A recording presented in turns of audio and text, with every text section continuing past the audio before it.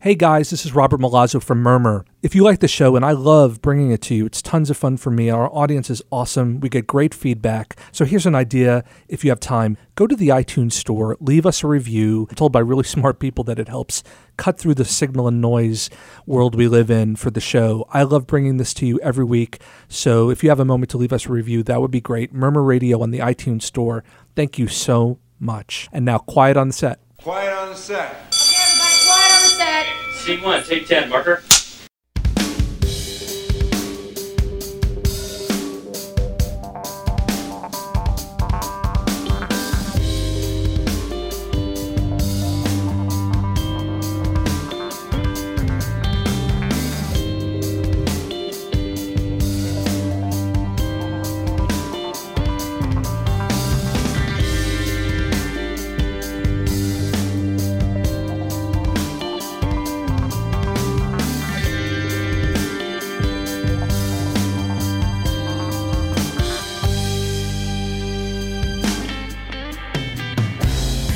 From the studio of WHUP-LP Hillsborough, welcome to Murmur. My name is Robert Milazzo. Over the next hour together, we'll explore where culture meets craft. Today on Murmur, How Sweet the Sound. From the Blind Boys of Alabama, Mr. Jimmy Carter and Mr. Joey Williams are with us. Welcome.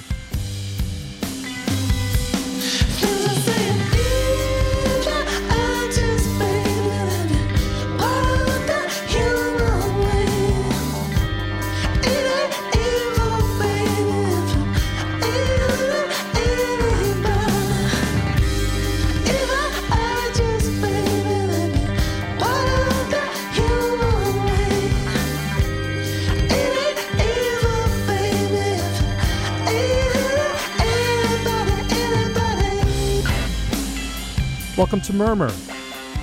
Welcome back to Murmur. Robert Milazzo here with you every week. WHUPFM.org in real time. But evergreen, iTunes, Google Play, and Stitcher. Subscribe to us. Download us. That is the key. Big D. Download us. We have a website, murmurradio.com. We have social handles at MSF Murmur. Oh, yeah, I told you, we're going to be live. It's real. It's really happening. September 25th at the Durham Hotel in Durham, North Carolina. Come by, free, live Murmur. Mac DeMarco, Dan Ariely, they will be there. Do not touch the guests. Stay away. Come to see us. Durham, North Carolina, Monday. You'll catch the second half of the football game. Come Monday, September 25th. Dan Ariely, Mac DeMarco, free live Murmur on the roof. It'll be a nice night. September, North Carolina is really pretty. Come check it out. Murmurradio.com, murmurradio@gmail. Good to be back with you. Welcome. Today's guest, I want to say the guest is guest singular, but it's truly plural, but it's truly singular. It's sort of both. The Blind Boys of Alabama, a group, and many of you are saying, oh, I've heard of them. You know, hearing of them and hearing them, are two different experiences. And I'm almost at a loss for words. You know, that's rare. We're going to have two of their members on. We're going to have one of their founding members, Mr. Jimmy Carter, is going to be with us. And also the young guy, the young blood, Joey Williams, who he's only been in the band 25 years. I mean, he's the rookie. Mr. Carter, born in 1930. And he has been with the group the whole time. He and Clarence Fountain, two of the founding members, they started together, hold onto your seats, 1937. So pre-World War II, through civil rights, through Rosa Parks, through marches on Selma.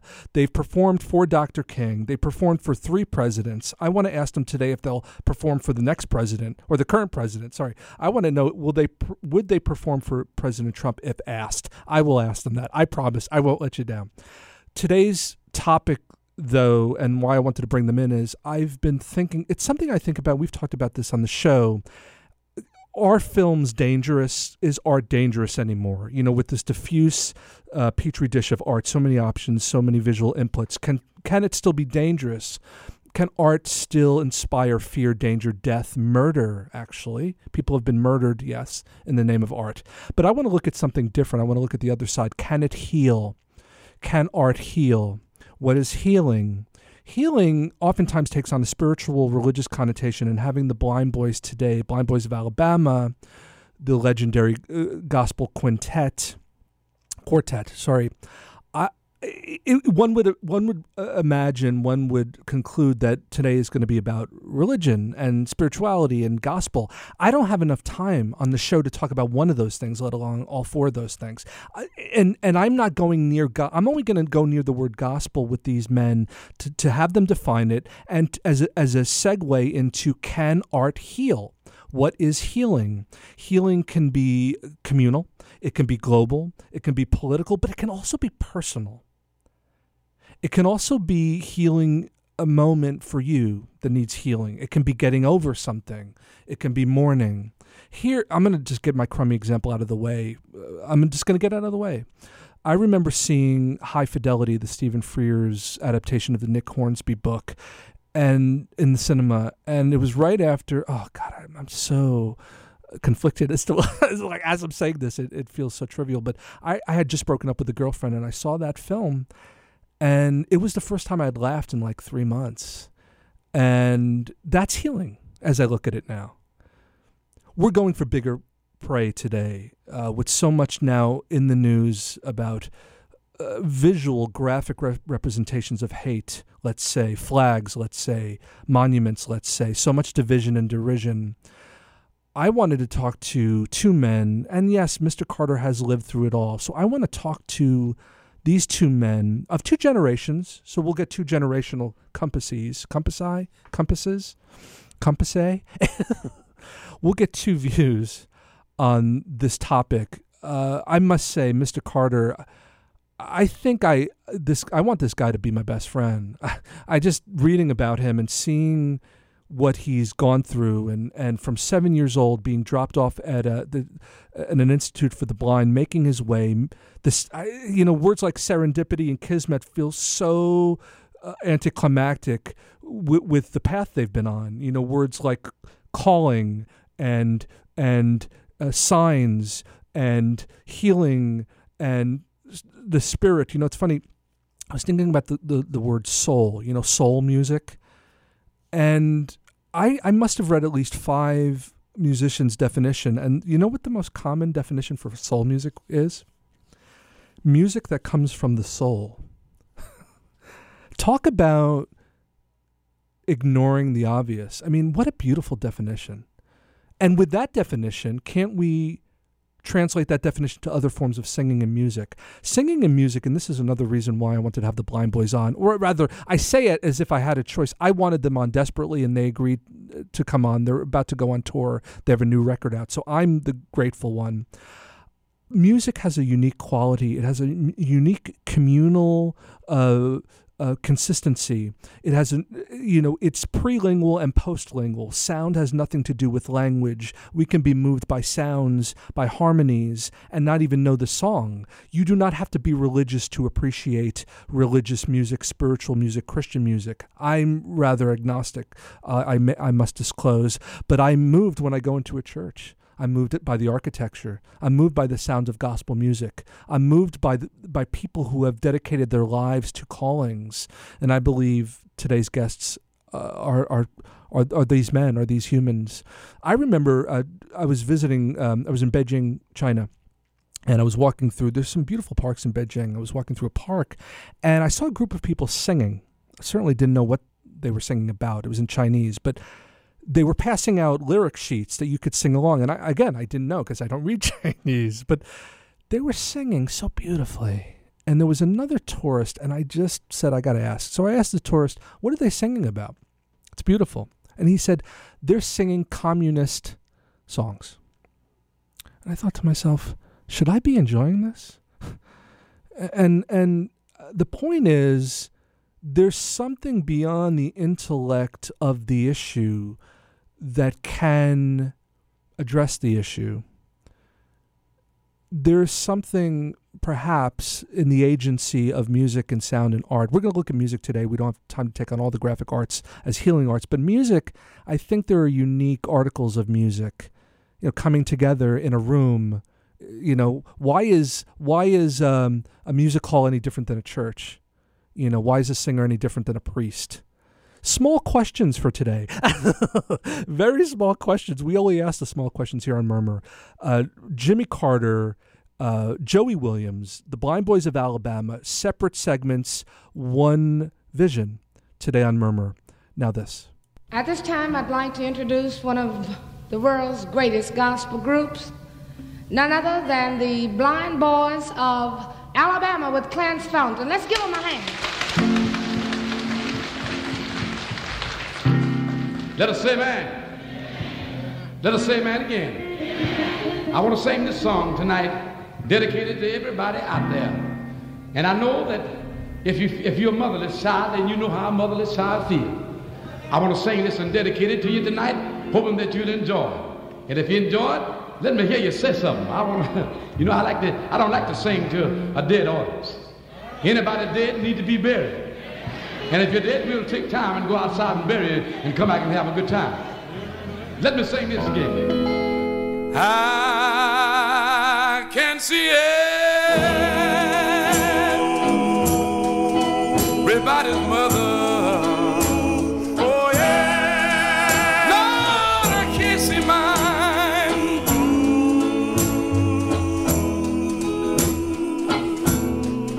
I can see everybody's mother. Lord, I can't see mine. Whoa, yeah. Since old death has come along, oh yeah, taking my darling mother, taking my mother home. I can see everybody's mother. Oh yeah. Lord, I can't see mine. Can't see mine. The great artist Paul Robeson once said that artists are the gatekeepers of truth. We are civilization's radical voice. Well, today's guest on Murmur has been a radical artist and a sensitive gatekeeper for over 7 decades. My God, this man is a living legend. 65 records, 5 Grammys, 3 presidents, and 1 king, one Dr. Martin Luther King Jr. He's met them all, and he's converted them all. He once said, "What comes from the heart reaches the heart." Well, today in the United States, a lot of the heart is up for debate. So let's turn to one of the great artists, one of the great living artists from the Blind Boys of Alabama, Mr. Jimmy Carter. Hello? Is this Mr. Jimmy Carter? I hope it is. Mr. Carter, I hope it is too. It is an honor to connect with you and meet you, and thank you for taking this time. Well, thank you, sir. Thank you for having me. I'm glad to do it. Hey, how's the weather down there? How's Birmingham today? Weather's nice in Birmingham today. As a young man, you went to an institute for the blind, the Talladega School. Well, that was. My mother had a friend. Had a friend that told her about this school, and she drove me and my mother up there. That's when my mother dropped me off and left me. Picture this now: a 7-year-old boy. Yeah.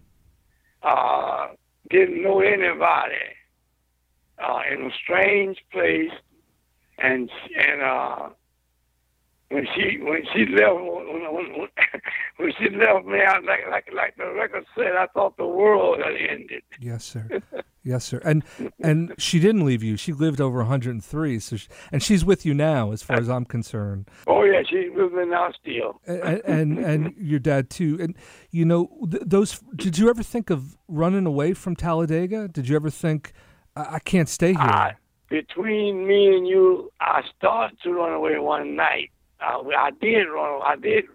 I had gotten to the bus station to go back to Birmingham, but the bus people called back up to the school, and they came and got me. I'm sure the bus people saw a lot of young kids from Talladega.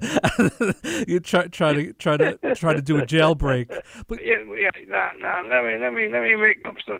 And the school now is 100% better than it was. It is really a school now. Back then, right. we didn't. It was more or less like a reform school, right. Because at night we were locked up in the dormitory, like they were doing in a reform school. Yeah. But now it's much better. Well, talk about Amazing Grace. That's our signature song, Amazing Grace. Why is it? Is it the lyrics? Is it the sound? Is it everything? Is it the? No. It's something. It's deeper than that. It is.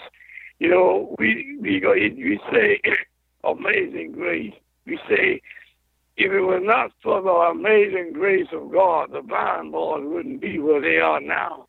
You know, God, the grace of God did that. It was God's grace that made us where we are today. You all do a version of it, which is fitted to the House of the Rising Sun, and I know, I know at first you were a little skeptical about that, from what I hear. We rejected the song at first, right? But the producer kept talking, and he said, "Well, let's try it. If you don't like it, then we won't put it out." But we found out that was the best song on the record. Amazing. Talking to the legendary Jimmy Carter, you were the only one of the siblings in your family to not have sight at birth. But to me, you know, and this is going to sound a little corny, I apologize. I always tell my students that there's a difference between sight and vision. Well, I don't have sight, but like you say, I do have a vision. Yes, sir. And what I was thinking, you know, Alabama alone, even if you never step foot out of the state, that state alone has had so much to do with the history of civil rights and the history. That's correct. And the history of art and the history of protest. Talk about coming from there, how that's fed into your vision, your mission, and what keeps you going. I think we were called by God to do this work. You know, you just imagine 4 or 5 blind people meeting up together in a school, and you know, starting to sing together, and then decide to go out and let the people know about Jesus Christ. See, we were brought up in a Christian environment. All of us were. Right. We just wanted to get out there and sing gospel music and tell the world about Jesus Christ. And God allowed us to do that. And because I feel that we were called, you know, as you say, I was the only. It was my mom. My parents had 6 boys, and I was the only one that couldn't see. And I questioned God about that when I was a little boy. I asked him. I said, "Why did you gave all of my brothers sight, but you didn't give them? You took mine away." Well, he saw further on down the road than I did, because if I had been able to see, I wouldn't be doing what I'm doing now. And he knew that. But he wanted, I was chosen to do this work. So I used to, you know, I'm not sad because I can't see. You know, I'm happy. I'm content. I do everything I want to do. And so it's okay. It's all right. Do you think everyone is called by God, as you say? No, I don't think everyone is called. No, I don't. How do you tell about that? I can't answer that. But I don't think everybody is called. Mm-hmm. You know, But that's an old proverb that says, "Many are called, but few are chosen." Right. We were chosen. We were not only called, we were chosen. Yes, sir. And what's amazing, again, not to go back to Alabama, but I was thinking in 1955, the Montgomery bus boycott, Rosa Parks. 1965, Dr. King and the March on Selma. Again, all in Alabama. Yeah. Do you remember those moments in your life at that time? I remember all of that.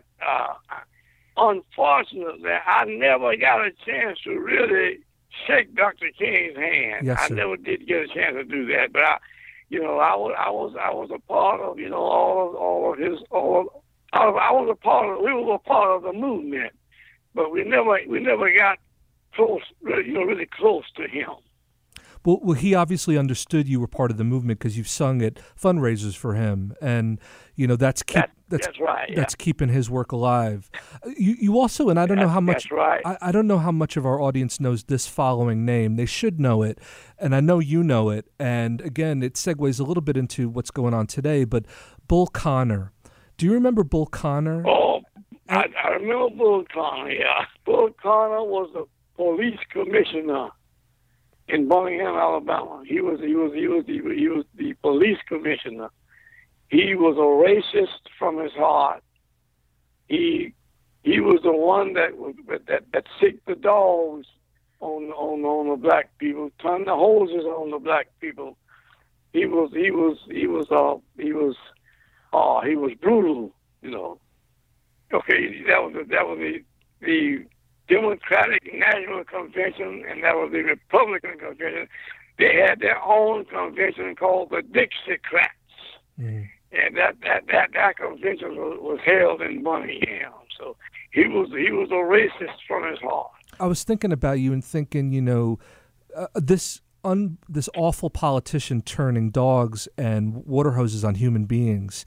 Now, again, not to get too simplistic, I'm a simple man, I apologize, but not being able to see that, where did your mind go? Because I always think, I tell my students sometimes, like in the movies, if you can't see what's going on, you can hear it, it's worse. Your mind creates it. When you heard that was going on, what was going on in your mind?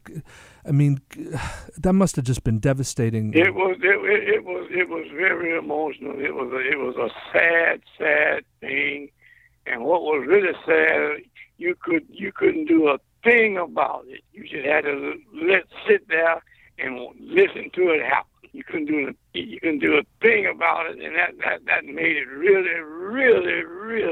really bad.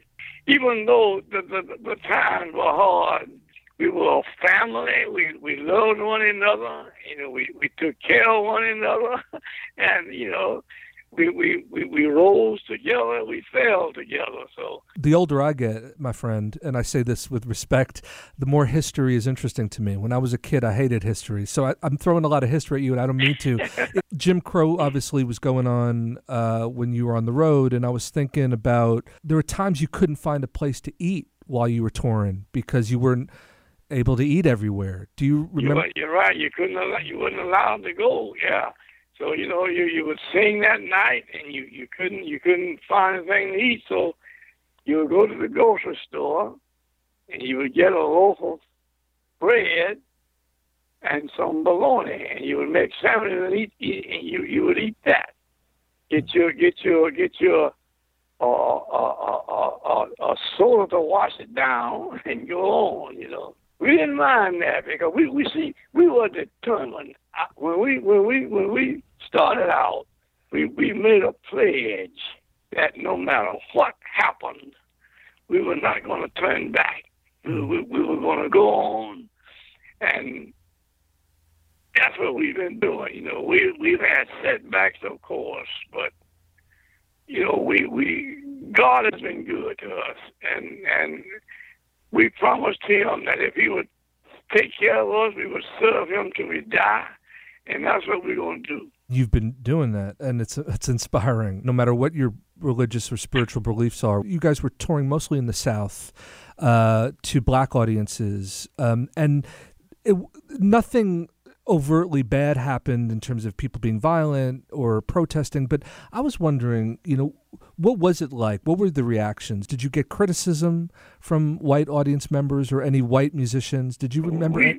When we finally got a chance to sing to the white audiences, they wanted us to all the time. We just didn't. We just wasn't allowed to give it to them. The white audiences loved what we were doing. That we just wasn't allowed to.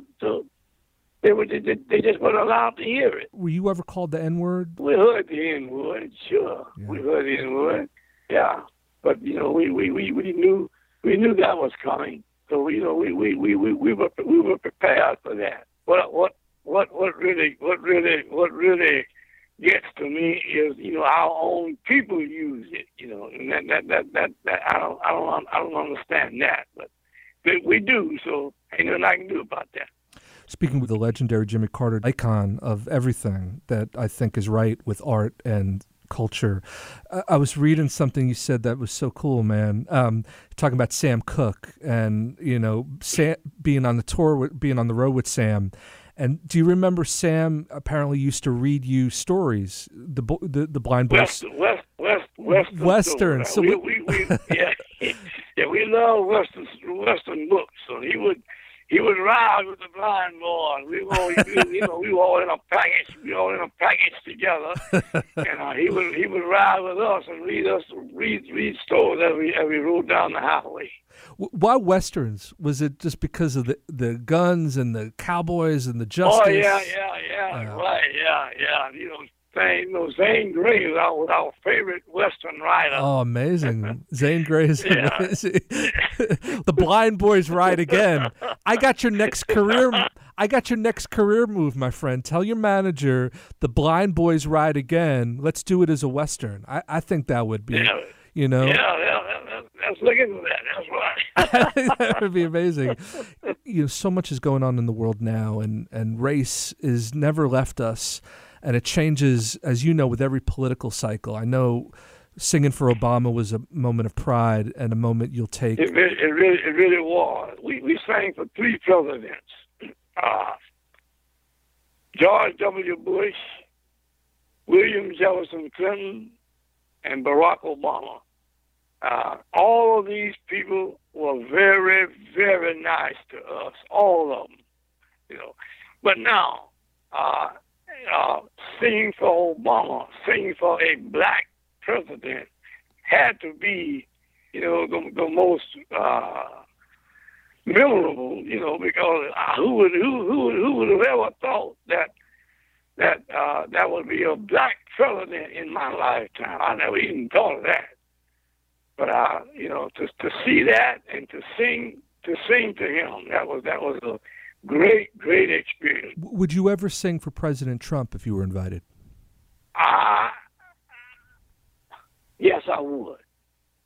But I don't think we have to worry about that. Now, why, my friend? Why? You don't think that invitation's in the mail? Why not? I don't think that's in the offing now. Man, they tell you don't talk about religion and politics, and here we're talking about both of them. But I got to ask you, what do you follow politics in your day now? I mean, it's everywhere now, right? It's every. I love politics. I don't like to get into it, but I listen to it. I have my favorite politics station is MSNBC. Okay. And so I follow politics every day. With the protest in Charlottesville recently, with monuments, Robert E. Lee, and Confederate flags, what do you think about this? Do you feel it's time these symbols came down? Well, I'll tell you the truth. I believe it depends on how you look at it. If you look at it just like Robert E. Lee was a great hero or something like that, but if you look at it, if I had to say something about it, I think they all should come down. They don't bother me either way. They don't bother me. Because I know you know, I know what I stand for. If you look at it as a statue of hate, I think it should come down. Mm-hmm. Mm-hmm. Just to go back, the night Dr. King was shot, do you remember where you were at the time? 1968. Yes, sir. April 4th. Yes, sir. April 4th. We had a show in Cleveland, Ohio that night. That's where I was. When Robert Kennedy got shot, I was in Los Angeles, California. To go back to Dr. King, did you hear about that before you went on or after you went on? Oh no, I heard about it before we went on. Do you remember that audience that night? Yeah, it was. I think that had something to do with the crowd, because it was a very small crowd that night. After that happened, it was a very small crowd that night. Yeah, very few people came to the show. I could imagine also as a performer, your heart must have been 10 times. It was heavy. Yeah, it was very hard. It was very hard to do. Goodness gracious! Before we say goodbye, I always wonder, and I know you will know the answer to this because I just think you know everything, but that's a different conversation. Do you think, we're talking about a lot of the tough moments now in the world culturally and history. Do you think art can heal that? Do you think art, you're an artist, can it heal pain? When the Blind Boys go on stage, we would like to think that it could bring healing. By me being the spokesman, I go out there, I say, well, ladies and gentlemen, here we are, the Blind Boys of Alabama. I say, I hope that we can say something or sing something that will lift you up and make you feel good. I like to touch lives. If I can touch just one life, then it's all worth, going through what we do. A lot of people think singing is easy, but it's not. Some of the things you have to go through, to get to where you're going. It's a hard job. But if you can touch a life, if you can bring healing to someone that has a pain, a mental pain, then I'm willing to go through whatever I have to go through to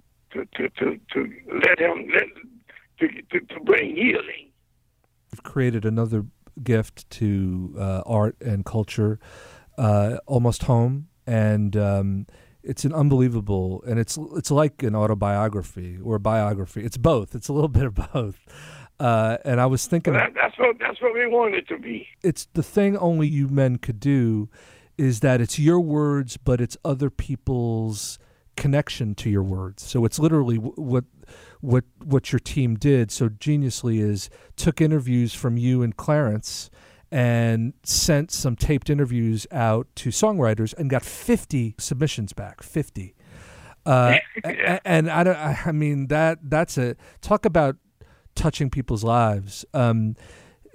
That must have been emotional when people started responding to your words with art, because art that leads to art, Mr. Carter, I would imagine that's the greatest testimony to your art. To hear that some quotes that we made, and to hear it come back in a song, it was a great experience, but it was also a humbling one too.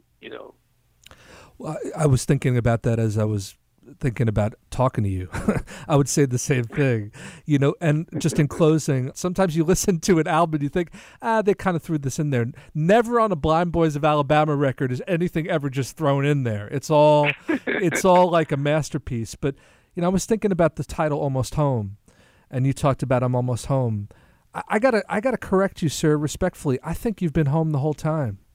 I think, because I think about that concept of home a lot, and I know you probably define it in maybe more spiritual terms than I do, but how do you, just before we say goodbye, or until we meet again, I'd say, how do you define home?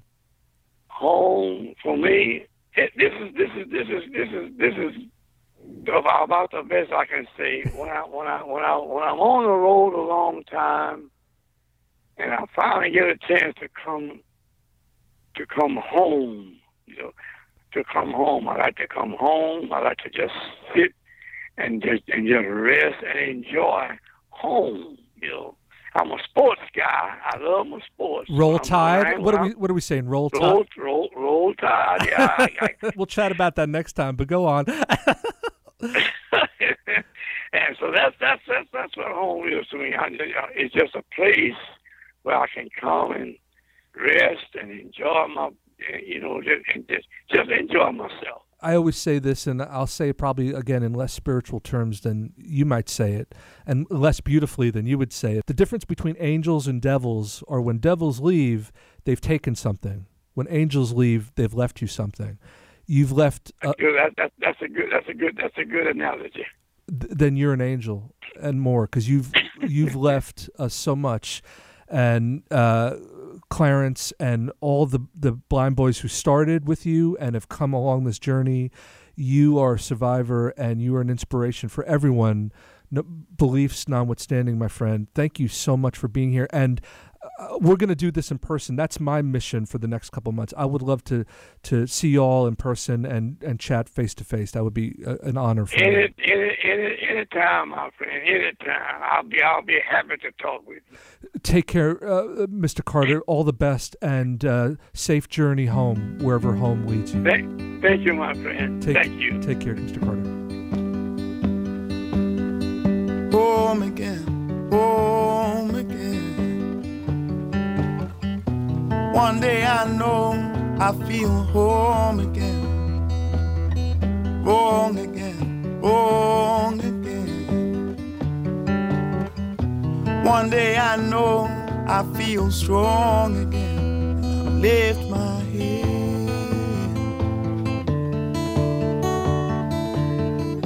Many times I've been told all this talk will make you old. So I'll close my eyes, look behind, moving on. Moving on, so I'll close my eyes, look behind, moving on. Lost again, lost again. One day I know I'll pass through course again. Smile again, smile again. One day I hope to make you smile again, and I won't hide.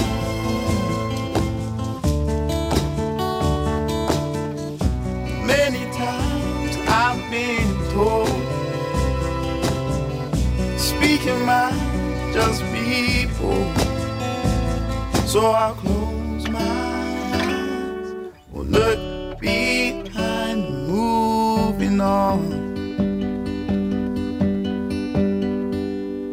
We just spoke with the patriarch, one of the forefathers, one of the Mount Rushmores of the Blind Boys of Alabama, Mr. Jimmy Carter.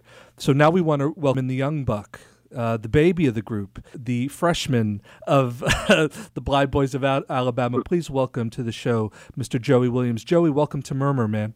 Thank you. Thank you for having me. So when was the last time you were called Young Buck? Yeah, right?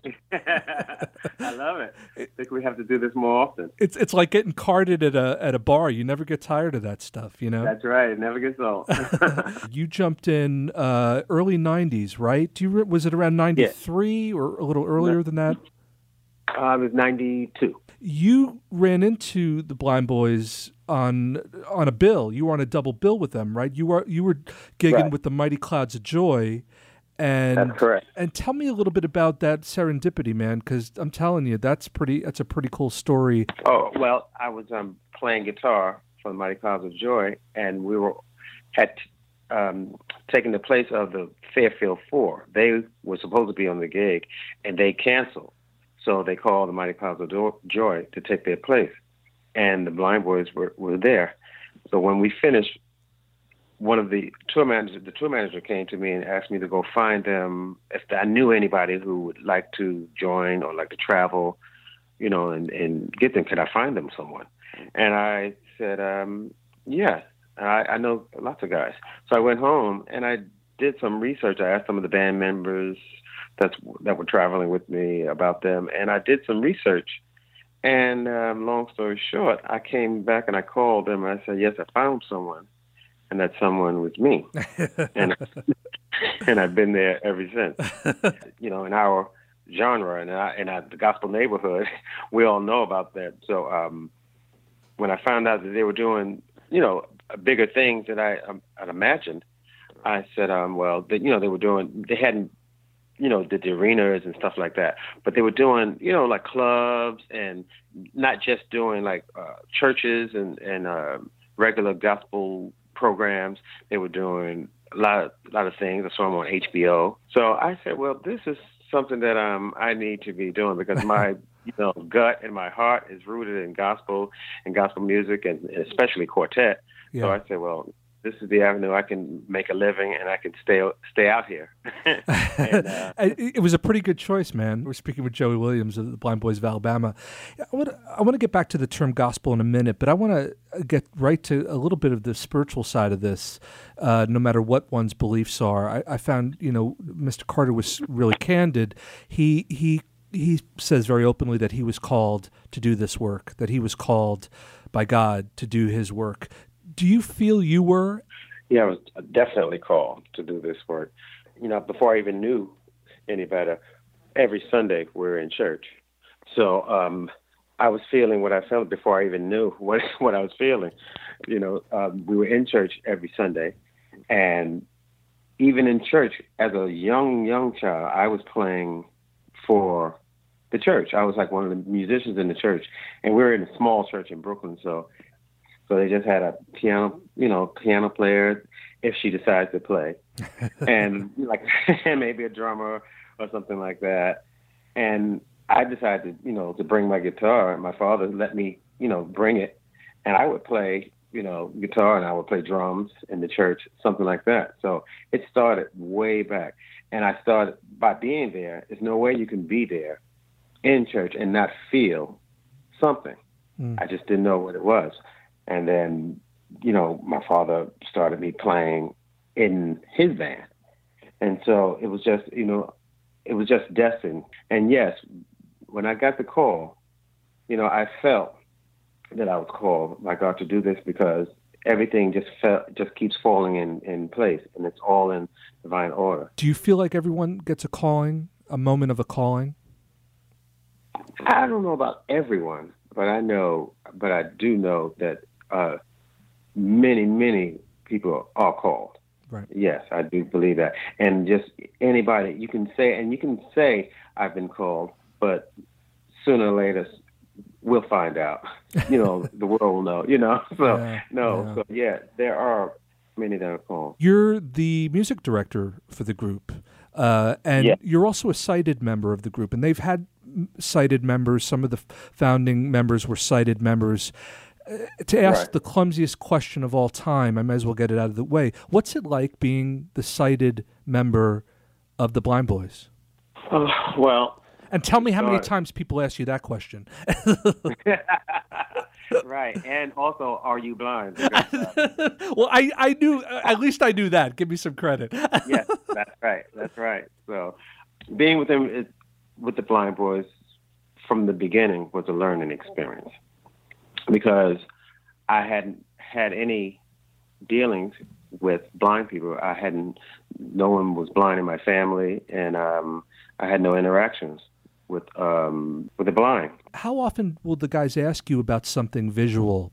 Even, the crowd. Do they ever say, what does the crowd look like tonight? Or how big is the crowd? Or in what occasions will they literally ask you what something looks like? Simple things that I see, or they would ask me, what does this person seem like or look like?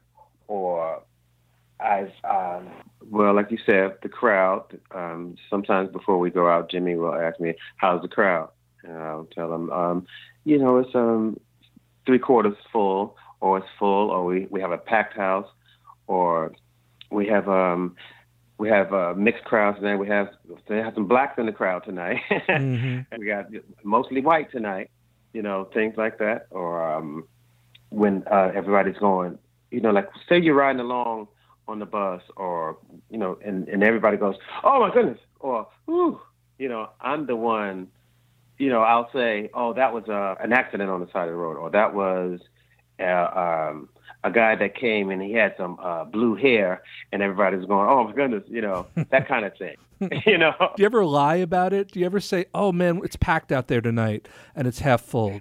I'm not trying to sound like a jerk. I'm just saying, do you? I mean, what? Have you ever wanted? Well, I won't lie about it, but I won't say. I just won't say. Right. At all. If it's really not that great, I was like, oh, it's pretty cool out there. Yeah. What do you think you've taught them? Whether it's arrangements, collaborations, the really cool collaboration y'all did in 2013 with Justin Vernon, Bon Iver. If you ask them, they'll say, "He ain't taught us nothing." No, he's just a youngster. Actually, musically, we've taught each other a lot. Musically, vocally, like in vocal arrangements, I do a lot of that, and there's a lot of that they knew, but then a lot of that, I kind of, brought my thing to it, like with harmonizing and kind of arranging background vocals and that kind of thing, and where I thought that they were the end all be all, I was just like, I was surprised that they were able to learn anything from me. Talk about timing and the journey. So much of what's going on now in the world with art and with race and with, physical, whether it's a statue or a flag. And do you guys talk about that in the sense of the racial climate of today? Do you guys talk about the social issues of the day on a specific level, or do you leave that out of the work? I do ask them questions about, about what they went through back then and how different is it now, and what do you think about what's going on now? And, things like that. So, yeah, I do. I ask questions. I ask a lot of questions of them because I learn so much from them. I mean, they're living history books. They're living. They're more than that, but they're a gift to us. We're talking so graciously with Joey Williams of the Blind Boys of Alabama. The word gospel is an interesting word to me.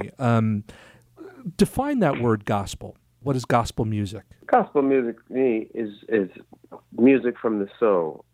Gospel is good news. Some people call it spiritual, but it's inspirational. It's all those things to me. It's it's something about gospel that no other genre of music can offer, and you can feel.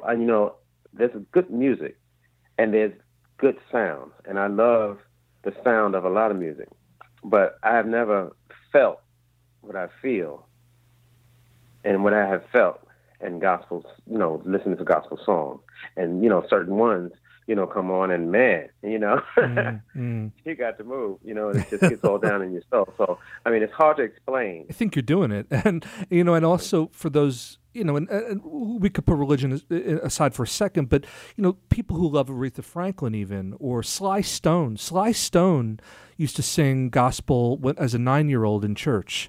And this is Sly of Sly and the Family Stone. So many of the great artists people know on a, let's say, secular level are gospel. There's another term I want you to define, which is gospel drive. What is gospel drive? A gospel drive is the fast song that a gospel quartet will do. It's hard to explain in words.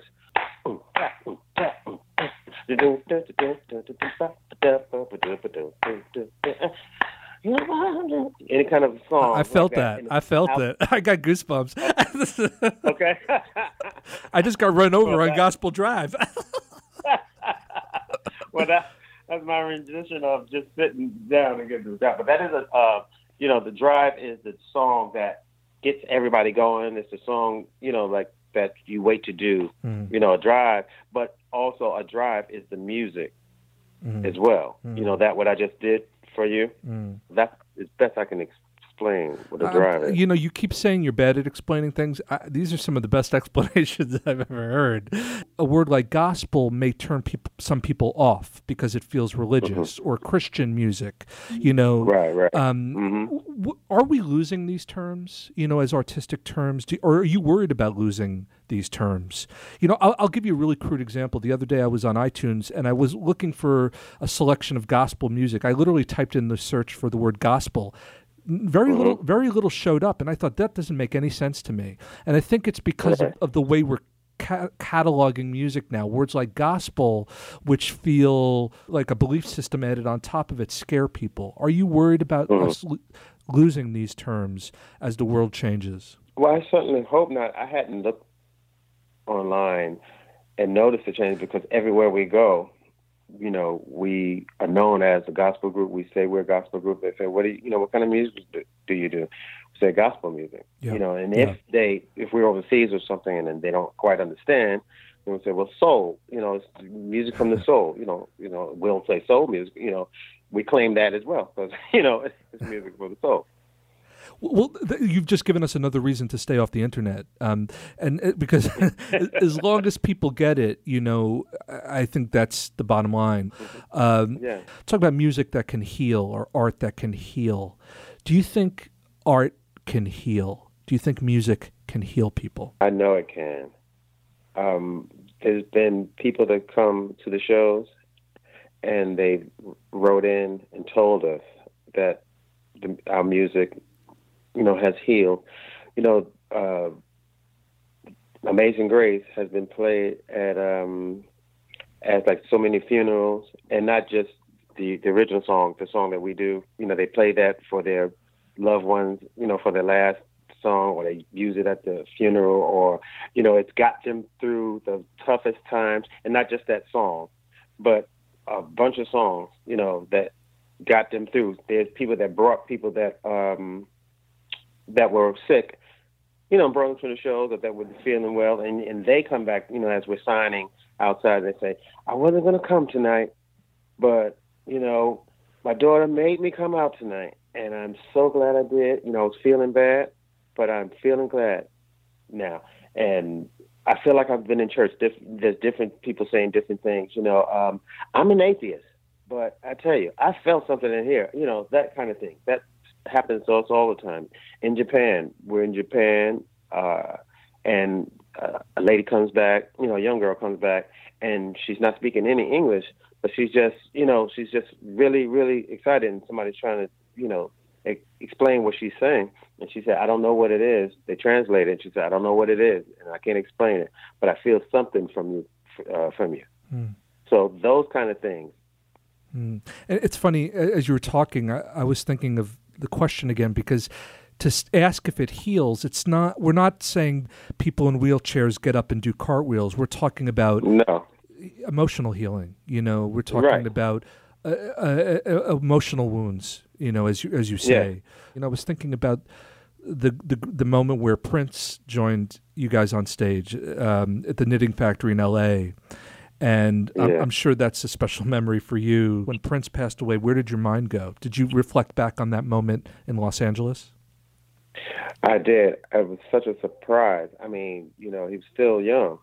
So that was such a shock to me. And I thought, sure, I would see him again. Yeah. I just knew I would see him again. And we would talk about that time. I would, I'd show him the picture. And I was like, you remember, he came on stage, with us. Or he would come back to another show at least.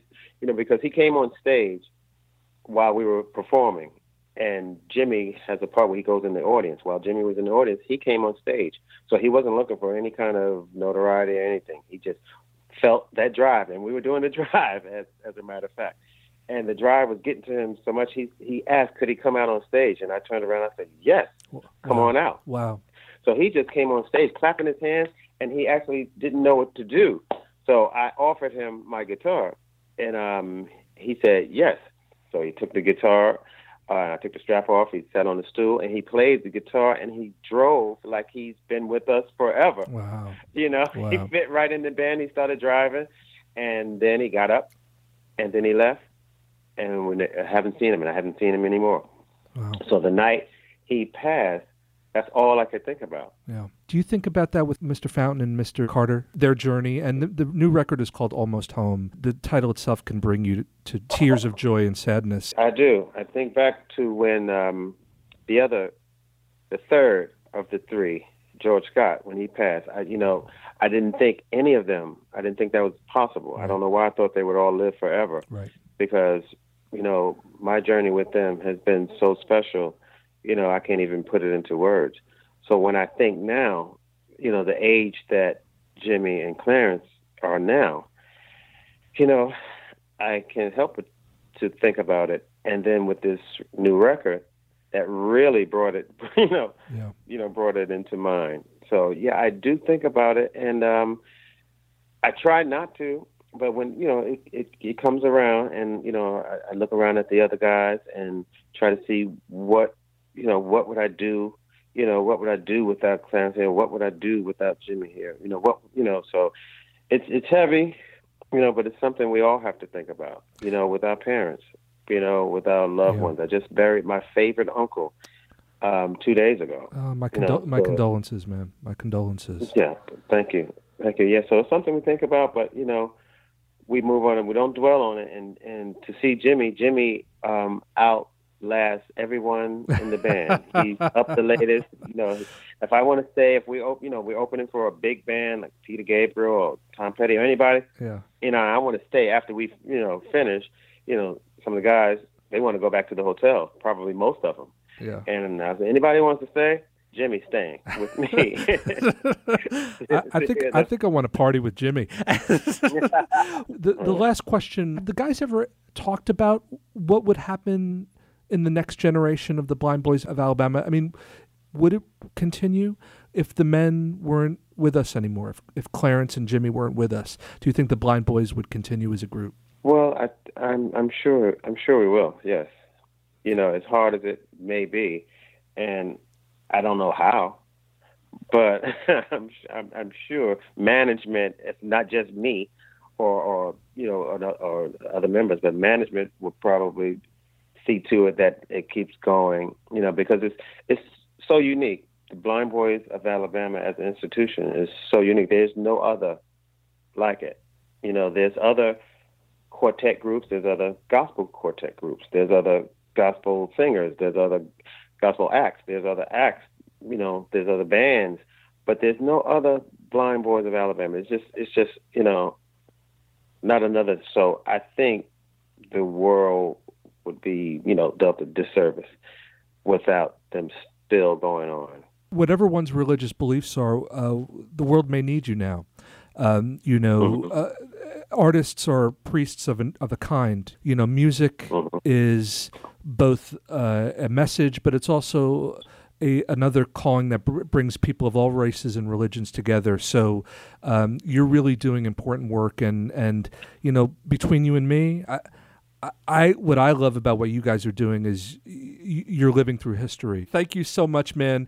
Next time we'll do this, this in person. I'll catch up with you maybe on the road. All best health, happiness, and success, and keep doing what you do, man. And no one does it better than you all. So congratulations. Thank you so much. Take care, Joey. Be well. Okay. How many times can you step? How many times can you step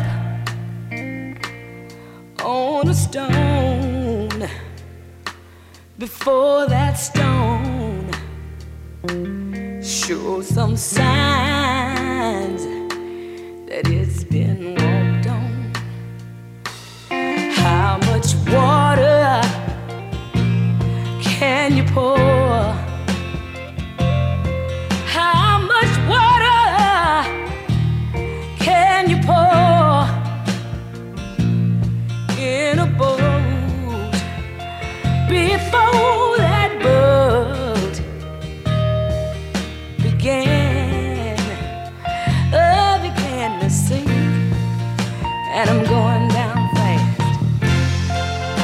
can count on my fingers the times you've shown me so much disrespect. You do more for a total stranger. My faith is dying from too much neglect. I wanna know how many times must I try? How many times must I try? Try to light a candle in the wind. How many times do you think that I'll come crawling back again?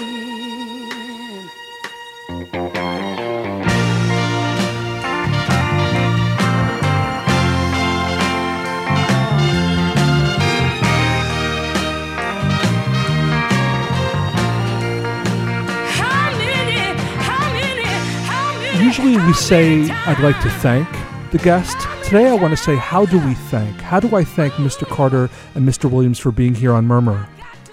I guess the way to say it is, thank you, Mr. Carter. Thank you, Mr. Williams. We'll be listening. Murmurradio.com is the website. Go to the website. Enjoy the website. At MSF Murmur, Instagram, Twitter, Facebook, Murmur Radio. We will be live